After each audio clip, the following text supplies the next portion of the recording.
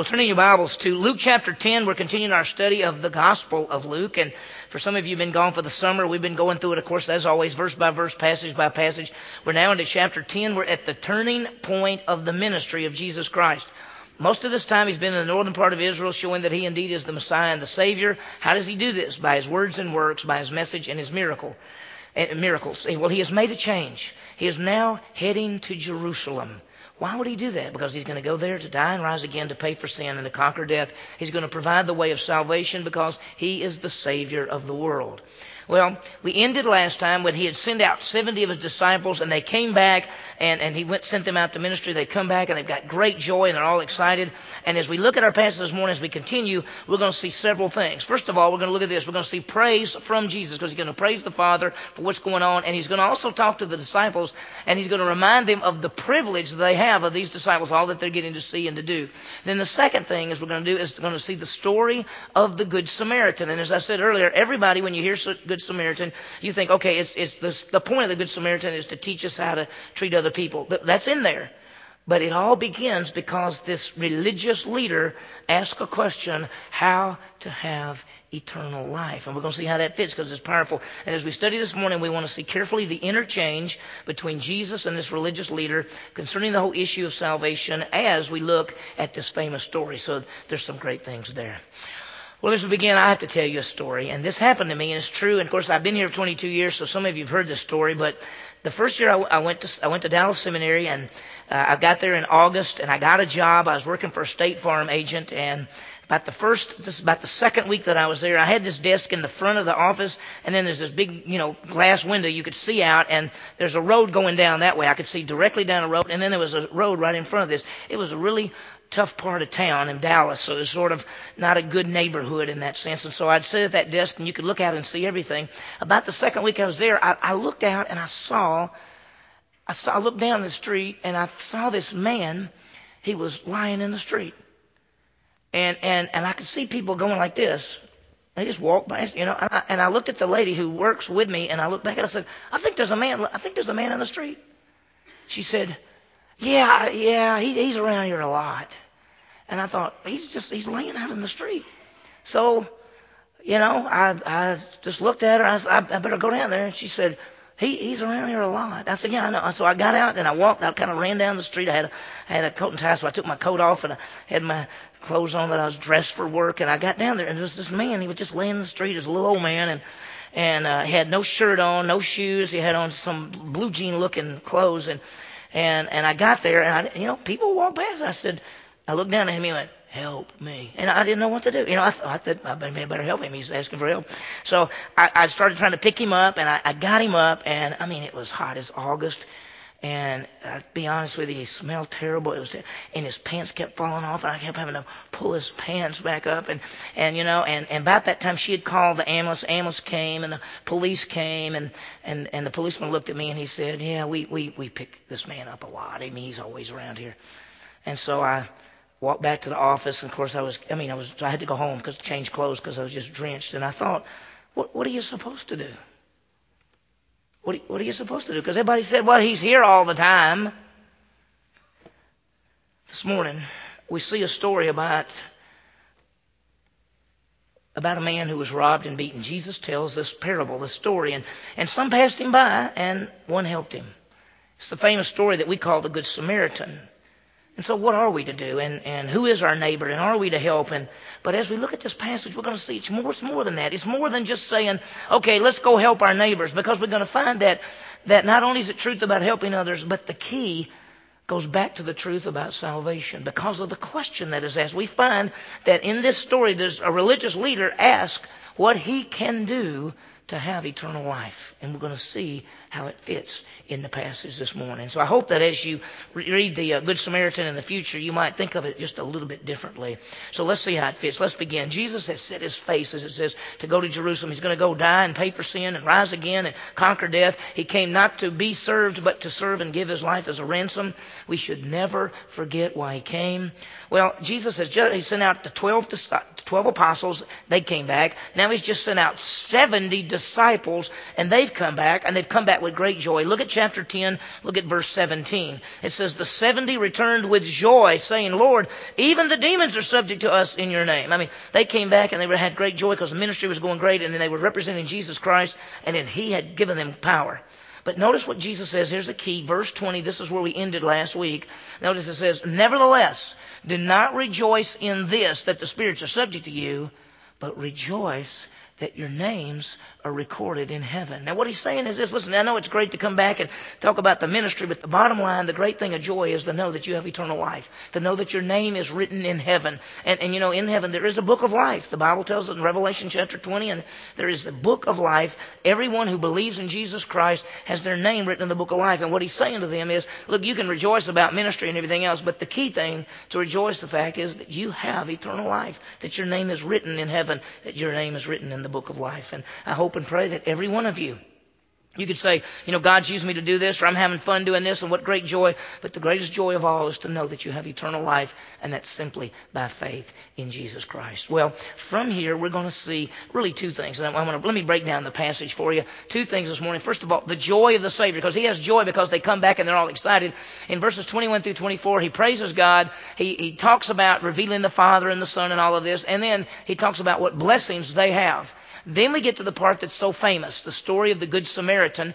And we're going to see that the Samaritan the religious leader raises a question concerning eternal life. We see the answer, and then he raises a second question, who is my neighbor? And then we see the illustration, which is the famous story of the Good Samaritan. And we're going to see how all that fits together. Well, notice, Jesus is responding. The 70 have come back. They're all excited. Look what he does. Verse 21, Jesus says this, at that very time, he rejoiced greatly in the Holy Spirit and said, I praise you, O Father, Lord of heaven and earth, that you have hidden these things from the wise and intelligent and have revealed them to the infants, or to infants.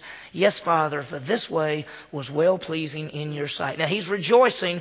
He has great joy. Why? Because he realized these 70 had gone out and they were faithful. They understood the message and the ministry. They've come back and they're all excited. I want you to understand something, that as a whole, when Jesus went out, or when some of the people he sent out, they did not come back always with joy, because many times people rejected the message of Jesus. John chapter 1 verse 11, it says, Jesus came into his own people, and his own received him not. As a whole, the nation of Israel did not accept Christ, did not accept Jesus. So he's rejoicing that he sent these 70 out, and they came back with great joy, and everything was going good. And notice what he says, hey, I praise you, O Father, Lord of heaven and earth. He's talking to the Heavenly Father, who is the sovereign ruler over all things. And then he says this, you have hidden these things from the wise and intelligent and have revealed them to infants. Now what he's saying is this, the whole truth about salvation and ministry, the wise of this world missed it because they reject God and his word. And he says, and the babies are the ones that got it. And the bottom line is this, the truth is, the truth of Jesus Christ and salvation and the Bible can be understood by anybody, by the little ones. And he's saying, you've hidden it from the wise of this world, but you've revealed it to the infants. And the bottom line is God makes his truth known, and anybody can understand it, even the little ones. And there's some people that come up to me and they say, I've talked to my son, he's 6 years old, and I say, he says he wants to go to heaven, and we talk about it. I say, do you sin? Oh yeah, I know I've done wrong. Do you believe in Jesus as your Savior? Yes. Do you believe he'll take you to heaven? Yes. Is there anything you can do? No. And then they come to me and say, do you think he understands? Of course he understands. Even a child can understand it, because it takes what kind of faith? Childlike faith. And what he's saying in this passage is, I'm thankful that God's truth can be made known to anyone, even the babies.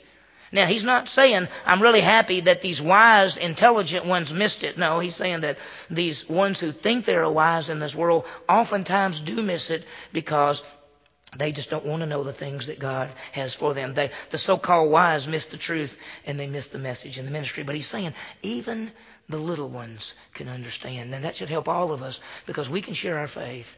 And a little one, bigger ones, it doesn't matter. People can understand the truth of the message of salvation. How do we come to God? In humility. We come as a child, not in our wisdom, not in our strength, but we come trusting in Jesus Christ alone. Well, after that, then he's going to talk about the idea of revealing the Father and the Father revealing him. Notice what he says. Verse 22, all things have been handed over to me by my Father. No one knows who the Son is except the Father, and who the Father is except the Son, and anyone whom the Son wills to reveal him. Well, it's a little bit hard, but what he's saying is this. First of all things have been handed to me by the Father. The Father has given to Jesus the ministry to come to this earth as the Messiah and the Savior. He's saying, I've come representing the Father, and I've come to show who I am and to give the way of eternal life. He says nobody knows the Son except from the Father, and nobody knows the Father except from the Son. What he means from that is, who is it that sent the Son into the world? The Father did. The Father's the one who has revealed the Son to the world. He sent Jesus into this world to die for us, and that's how we know him. But who is the one who reveals the Father? It's the Son. Jesus said, if you've seen me, you have seen the Father. I and the Father are one. John chapter 1 talks about that Jesus Christ has revealed the Father. So the bottom line is, the Father reveals the Son by sending him to the world, and the Son reveals the Father by being the representative of the true God. That's why in John 14:6, Jesus said, I am the way, the truth, and the life, and no one comes to the Father except through me. So bottom line, all he's saying really in verse 22 is, the Father sent me to do this. And how does anybody know about the Son? Because the Father sent him. How does anybody know the Father? Because the Son reveals him. And that's the bottom line. You know, it's so amazing. When Jesus was on the earth, he would say he's God, and he is God.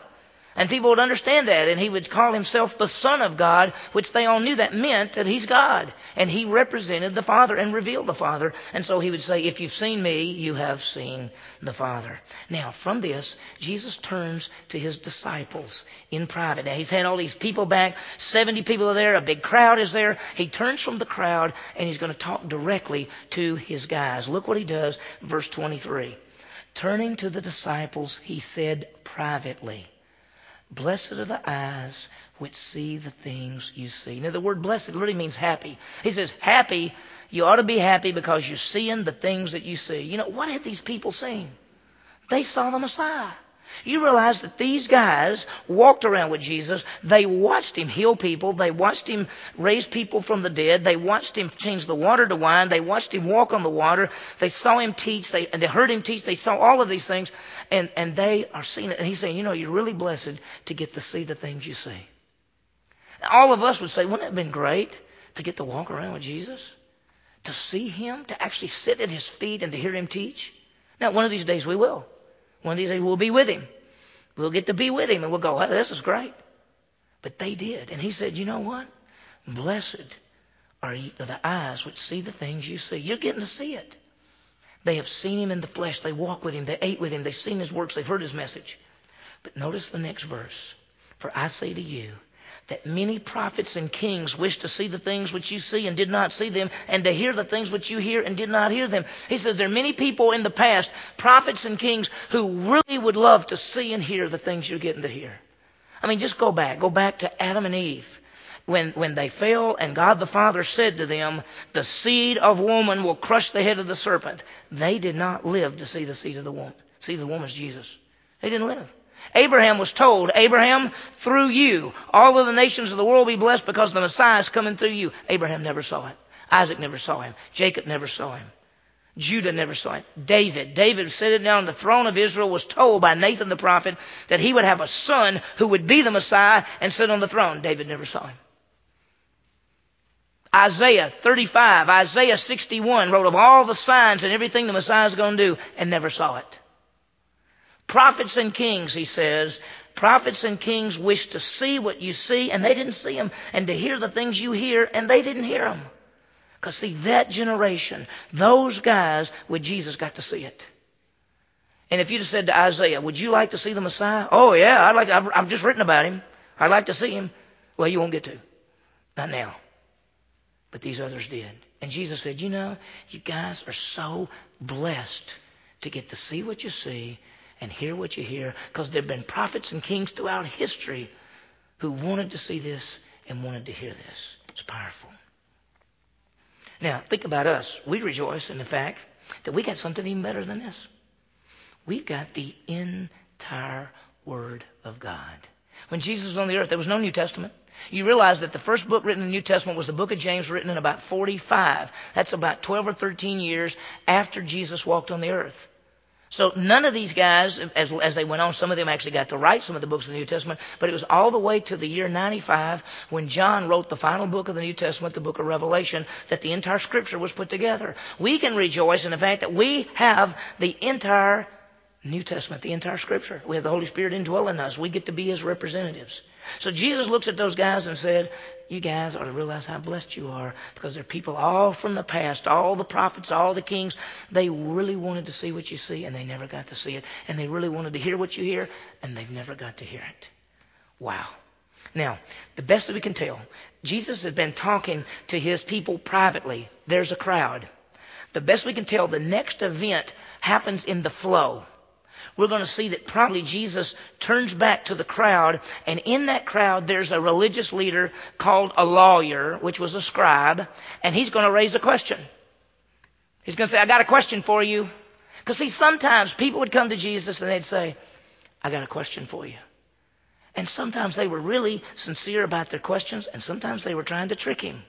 Let's see what happens, because this is the part that takes us into what we call the Good Samaritan of that story. And two things. Let me give you this. The religious leader is going to stand and ask a question. He's going to actually ask two questions. Here's the first question. He's going to ask, what could he do to have eternal life? Now, he actually says it this way. He says, Teacher, what shall I do to inherit eternal life? Now, you have to look at this question very carefully, because what he's asking is, what do I do? What do I need to do so I can inherit salvation? He's not asking, how does a person have salvation? He's asking, what can I do to have salvation? And then the second question he's going to ask is, who is his neighbor? And it all ties together. First question deals with eternal life. The second question deals with, okay, who's my neighbor? And we'll see why he raises that thing. There's some great truths here to know and apply. And we'll get more detail in just a second. Look at verse 25. And a lawyer stood up and put him to the test, saying, Teacher, what shall I do to inherit eternal life? Now, a lawyer, that it doesn't mean like a lawyer today, maybe trying cases. This was a person who was skilled in the Scripture. They studied the Bible. They copied the Bible. They were sometimes known as scribes. If you had a Bible question in that time, you would go to this guy. And you'd say, listen, I know you know Scripture. Would you tell me, what does the Bible have to say about this? And they would look through their scrolls and they would find you what they thought was the answer. So this man, let me tell you something. He thinks he knows the Bible. He's not asking Jesus a question like, I need some help. What must I do to gain salvation? You know what? He thinks he already knows. And he's trying to trick Jesus. Notice the verse. And a lawyer stood up and put him to the test. The word test there means to test, to trip, to test, to trick up. He wants Jesus to trip up because, see, these religious leaders didn't like Jesus. People were following Jesus all over the place. The religious leaders were looking bad, so they wanted Jesus to look bad if they could somehow figure out a way that Jesus would mess up. So he thinks, I got an idea. I'm going to ask him this question. I know the answer to the question. I'm going to ask him the question. And so look at the question. Teacher, what shall I do to inherit eternal life? Now be careful, because he's not saying, how is a person saved? He's saying, what must I do? See, now he thinks he already knows the answer. Now, if you turned to him and said, what do you think the answer is? He would say, it's to keep the commandments. It's to obey the law. See, the religious leaders thought that doing good and trying to obey the law would give them life. People think the same thing today. We could go downtown Stillwater, stop people on the street and say, let me ask you a question. What do you think it takes for a person to be able to go to heaven? And many people would say, well, you have to live a good life, and you have to try to keep the 10 Commandments, and get baptized, maybe go to church. That's what a lot of people think. They think it's something you do. These religious leaders thought keeping the commandments that God had given would be the way. Now the problem is, there were over 600 commandments, and they couldn't keep them, and they knew that. But watch what happens. Teacher, what shall I do to inherit eternal life? Remember, the question is not how does a person saved, but he's asking what could he do? Now, if you remember, this is the same question that the rich young ruler came to Jesus. You remember the story? Rich young ruler comes up to Jesus and says, Good teacher, what must I do to gain eternal life? And Jesus looked at him and said, why could you call me good? There's only one good that's God. So you can't call me good unless you recognize I'm God. That's number one. Number two, you want to know what you can do? And then Jesus starts naming some of the 10 commandments. He names 5 or 6 of the 10 commandments. Don't lie, don't cheat, don't steal. And he looks at the guy and he says, what do you think? And the guy goes, I've kept all that since I was a little boy. And nobody's kept any of it. Jesus knew that. So Jesus said, okay, well, you've kept it all perfectly. There's only one thing you lack. Just give everything away and follow me, because I know God's first in your life if you've kept the 10 commandments, because the very first commandment is that, you'll have no other God or anything above me. So money doesn't mean anything to you. So get rid of all your money and follow me. He wanted the guy to realize that he hadn't kept the 10 commandments. And the guy looked at him and went, I don't think I'm doing that. See? So he asked the exact same question this guy asked. This guy's not asking, how is a person saved? Because the answer is by faith in Christ. He's answering, what must I do to gain eternal life? And if you're going to do it, you know what you can do? If any one of you in this room said, what must I do to be able to get saved, to be saved by what I do, then I'd say, just have to keep all the laws and everything perfectly. Just keep it perfectly. And you would say, well, I can't do that. That's right. That's why you need a Savior. Here's the question. Teacher, what shall I do to inherit eternal life? Wow. Now, Jesus knows everything, right? He knows exactly why the guy's asking the question. He knows the guy thinks he knows the answer already. So what does Jesus do? Look what Jesus said to him. And he said to him, what is written in the law? How does it read to you? Jesus says, well, you know the Bible. What's written in the Bible? How does it read to you? What do you think the answer is? He asked the guy to answer the question, because he knows that the guy thinks he knows. Well, what is the answer? Well, it's to keep the law perfectly and you'll have life. Look what the guy says. And he answered, you shall love the Lord your God with all your heart and with all your soul, with all your strength, with all your mind, and your neighbor as yourself. Now he goes back to Deuteronomy chapter 6, which is called the Shema passage. It says, Hear, O Israel, the Lord your God is one God, and you shall love the Lord your God with all your heart and all your soul and all your mind and all your strength, and you shall love your neighbor as yourself. Every Jewish man got up in the morning and they quoted that every day. It's called the Shema, because the Hebrew word for hear is Shema. So they go, Shema, Shema, O Israel. And they'd quote that passage. So Jesus said, wait a minute, you know the Bible. If you want to know what you would do to gain eternal life, you tell me, what does it say? And he quotes Deuteronomy 6. Love the Lord your God with all your heart, with all your soul, with all your strength, with all your mind, and your neighbor as yourself. Remember they came to Jesus at one time, and they said to him, what's the top commandment out of the 618 commandments? 613, just starting how you counted. What's the top one? And Jesus said, you shall love the Lord your God with all your heart and all your soul and all your mind and all your strength. And the second one's equal to it. You shall love your neighbor as yourself. This is the exact same answer. Those are the commandments. Now, you know what? Nobody's ever kept the commandments. So he says, you shall do all of this. And what does Jesus say? Well, you'd think Jesus might look at him and go, you idiot, you know you can't keep that. Nobody can keep that. What does Jesus say to him? And Jesus said to him, you have answered correctly. Do this, keep these commandments, and you will live. If you want to gain eternal life by what you do, you must keep the commandments perfectly, and you will live. Now, what the man should have said is, whoa, wait a minute, wait. I just realized what I'm saying here. There's no way you can do this, because you can't love God with all your heart and all your soul and all your strength and all your mind, and then your neighbor as yourself. You can't do that. What this man should have done is responded to Jesus and say, wait a minute, I've just realized what I'm saying. You can't do that. I can't inherit eternal life. I can't do anything to gain eternal life. And that's when Jesus would have said, that's exactly right. You must believe in me. I'm the way, the truth, and the life. But the guy didn't say that. Watch what he does. See, I want you to remember that the law can't save us. The law shows us that we're sinners and that we need a Savior. The law cannot be a means of saving us. The law is just a big sign saying you're going the wrong way. Jesus is the one who sets us free. Now let me ask you a question before we get into this. How do people respond to law? How do people respond when they realize they can't keep it? Notice this. Number one, sometimes people realize that they fall short and they need a Savior. All of you in this room who trusted in Christ, there came a point in your life when you realized you were not good enough, that you had sinned and you fall short of God's glory and you couldn't save yourself and you needed a Savior and you trusted in Jesus. Some people, when they look at law and they see that, they look at some areas and ignore others. They say, I think I can do this part, but I'm not going to do this part, so I'm going to forget about that part, and I'm just saying I'm concentrating on this and I'll be okay. And then third, sometimes people actually want to change the requirements. They look at it and they say, I don't think I can do that, so what I'm going to do is I'm going to change it a little bit. This is what this guy's going to do. Because he's going to raise a second question. And before we see it, look how he answers. Verse 29, but wishing to justify himself. See, he already knows he can't keep the law.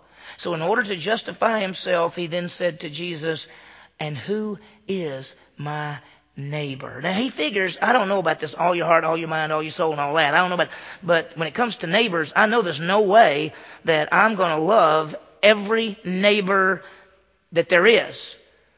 So that's impossible. So what I need to do is change the requirements, and I really want to know who are the neighbors I got to really love and take care of. Because surely it's not everybody. And so he thinks to justify himself, he comes back to Jesus and says, well, who is my neighbor? What a question. What he should have said is, wait a minute, I can't do this. This is not possible.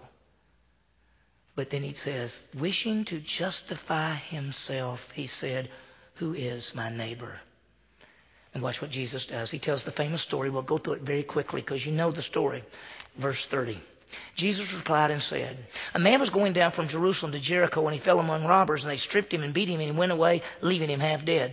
Now this man was going down from Jerusalem to Jericho. I want you to understand something. Whenever you read the Bible, Jerusalem is the capital city and it's the holy city. You always go down from Jerusalem and you always go up to Jerusalem. He's going down from Jerusalem, even though he's going east, he's going to Jericho. So anytime you see the scripture, you always go up to Jerusalem and down from Jerusalem. This man is going down to Jericho. He was going down from Jerusalem to Jericho, and he fell among some robbers. That means as he was walking along, all of a sudden they jumped on him, they stripped him, they took his clothes, they beat him and went away, leaving him half dead. The word half dead, this is the only place it's used in the scripture, and it means to look like you're dead. Not dead, but look like you're dead.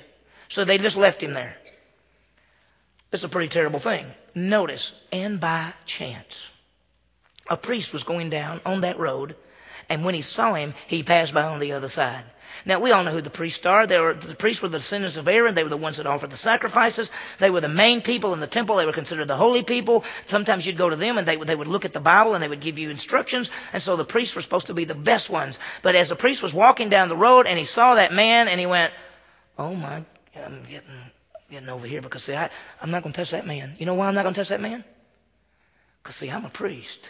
And if I touch that dead body, because he looks dead to me, if I touch that body, I'll be unclean. And so I got to get to the temple. I got a job to do. And see, my job is more important than this person. So I'm going by him because I'm not touching him because I don't want to get unclean. Verse 32, likewise a Levite.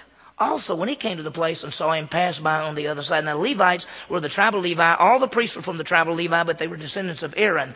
Levites who weren't descendants of Aaron also got the help in the temple, but they weren't the priest. So here's a Levite who also walks and he goes, oh boy, I'm not going to touch that guy because you know why? Why am I not going to touch this guy? Because I don't want to become unclean, because if I'm unclean, see, I got to go serve in the temple. And my job is more important than this person. And then, verse 33, but a contrast. A Samaritan who was on a journey came upon him, and when he saw him, he felt compassion. Now, we know the Samaritans were the half Jew, half Gentiles. They were despised. If you had a Jew and a Samaritan standing by each other, they would look at each other, and the Jew would say, I don't want to have anything to do with you. And the Samaritan would say, well, you don't like me, I don't like you.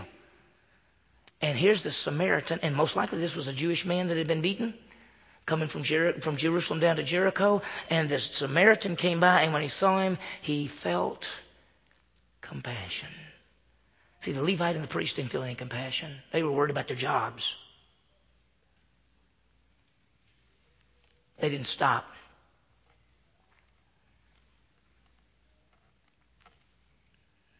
It's like that day I saw people passing by, and I know they were busy. But do you pass by somebody laying in the street? And the Levite said, I'm not getting my hands dirty. And the priest said, I'm not getting unclean for whoever this may be.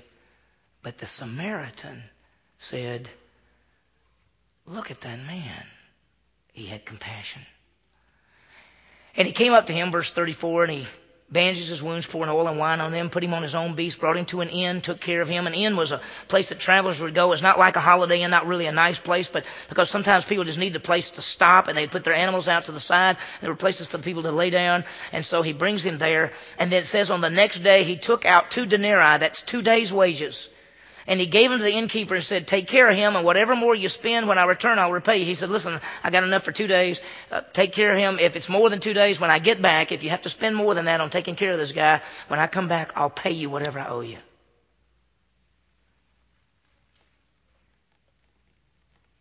So then we come to the big question. Which proved to be the neighbor? Jesus says, which of these 3 do you think proved to be a neighbor to the man who fell into the robber's hands? Jesus is showing how to be a neighbor, more or less than who is a neighbor. But I want you to notice the answer. And he said, the one who showed mercy toward him. Then Jesus said to him, go and do likewise. Now I want you to notice something about the verse. This religious leader can't even bring himself to saying the word Samaritan. He just says, the one who showed mercy toward him. And what did Jesus tell him to do? Go and do the same. Who's your neighbor? Anybody that comes across your path. And what Jesus wanted this guy to realize is that he could not love the Lord his God with all his heart and all his soul and all his mind and all his strength and love every neighbor. He could not do it. If he was going to have eternal life by what he could do, the answer is you can't do it. And what Jesus really wanted him to say is, I can't do all this. And Jesus said, that's right. That's why you need a Savior. Doesn't tell us what happened. It just ends. Now, there's no doubt about this passage that it teaches that you cannot have eternal life by what you do.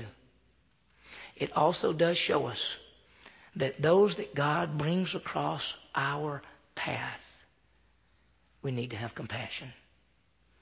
There are times it is inconvenient to help somebody else.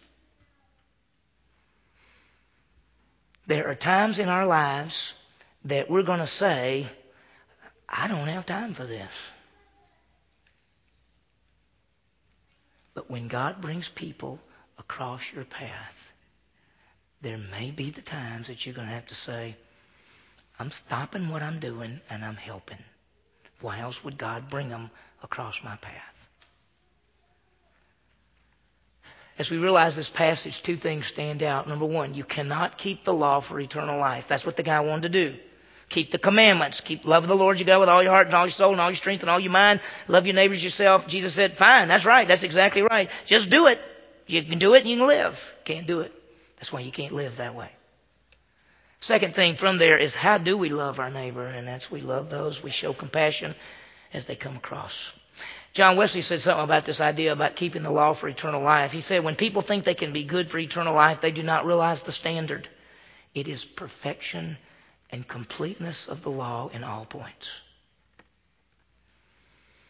What have we seen? Jesus praised God because these disciples understood about ministry, and he sent them out, and he talked about he revealed the Father and the Father revealed him, and he talked about the blessings of these disciples. And then the religious leader asked the question, what can I do to have eternal life? And he said, what do you think? And the guy said, well, I think it's keeping the law. I think it's loving God and loving your neighbor. And Jesus said, you're exactly right. Right on. Just do it. And the guy said, in his mind, he says, there's no way I can do that. I can't love every neighbor. So what I'm going to do is I'm going to change it. Just who is my neighbor? He thought he'd narrow it down a little bit. And Jesus told the story. And the neighbor is anybody that comes across your path. The law can't save. Now, let me give you some applications and we'll think through it. First, we know God through our Savior, Jesus Christ. See, Jesus revealed the Father. That's A. I mean, think about it. Jesus reveals the Father to mankind. Jesus said, if you've seen me, you've seen the Father. I and the Father are one.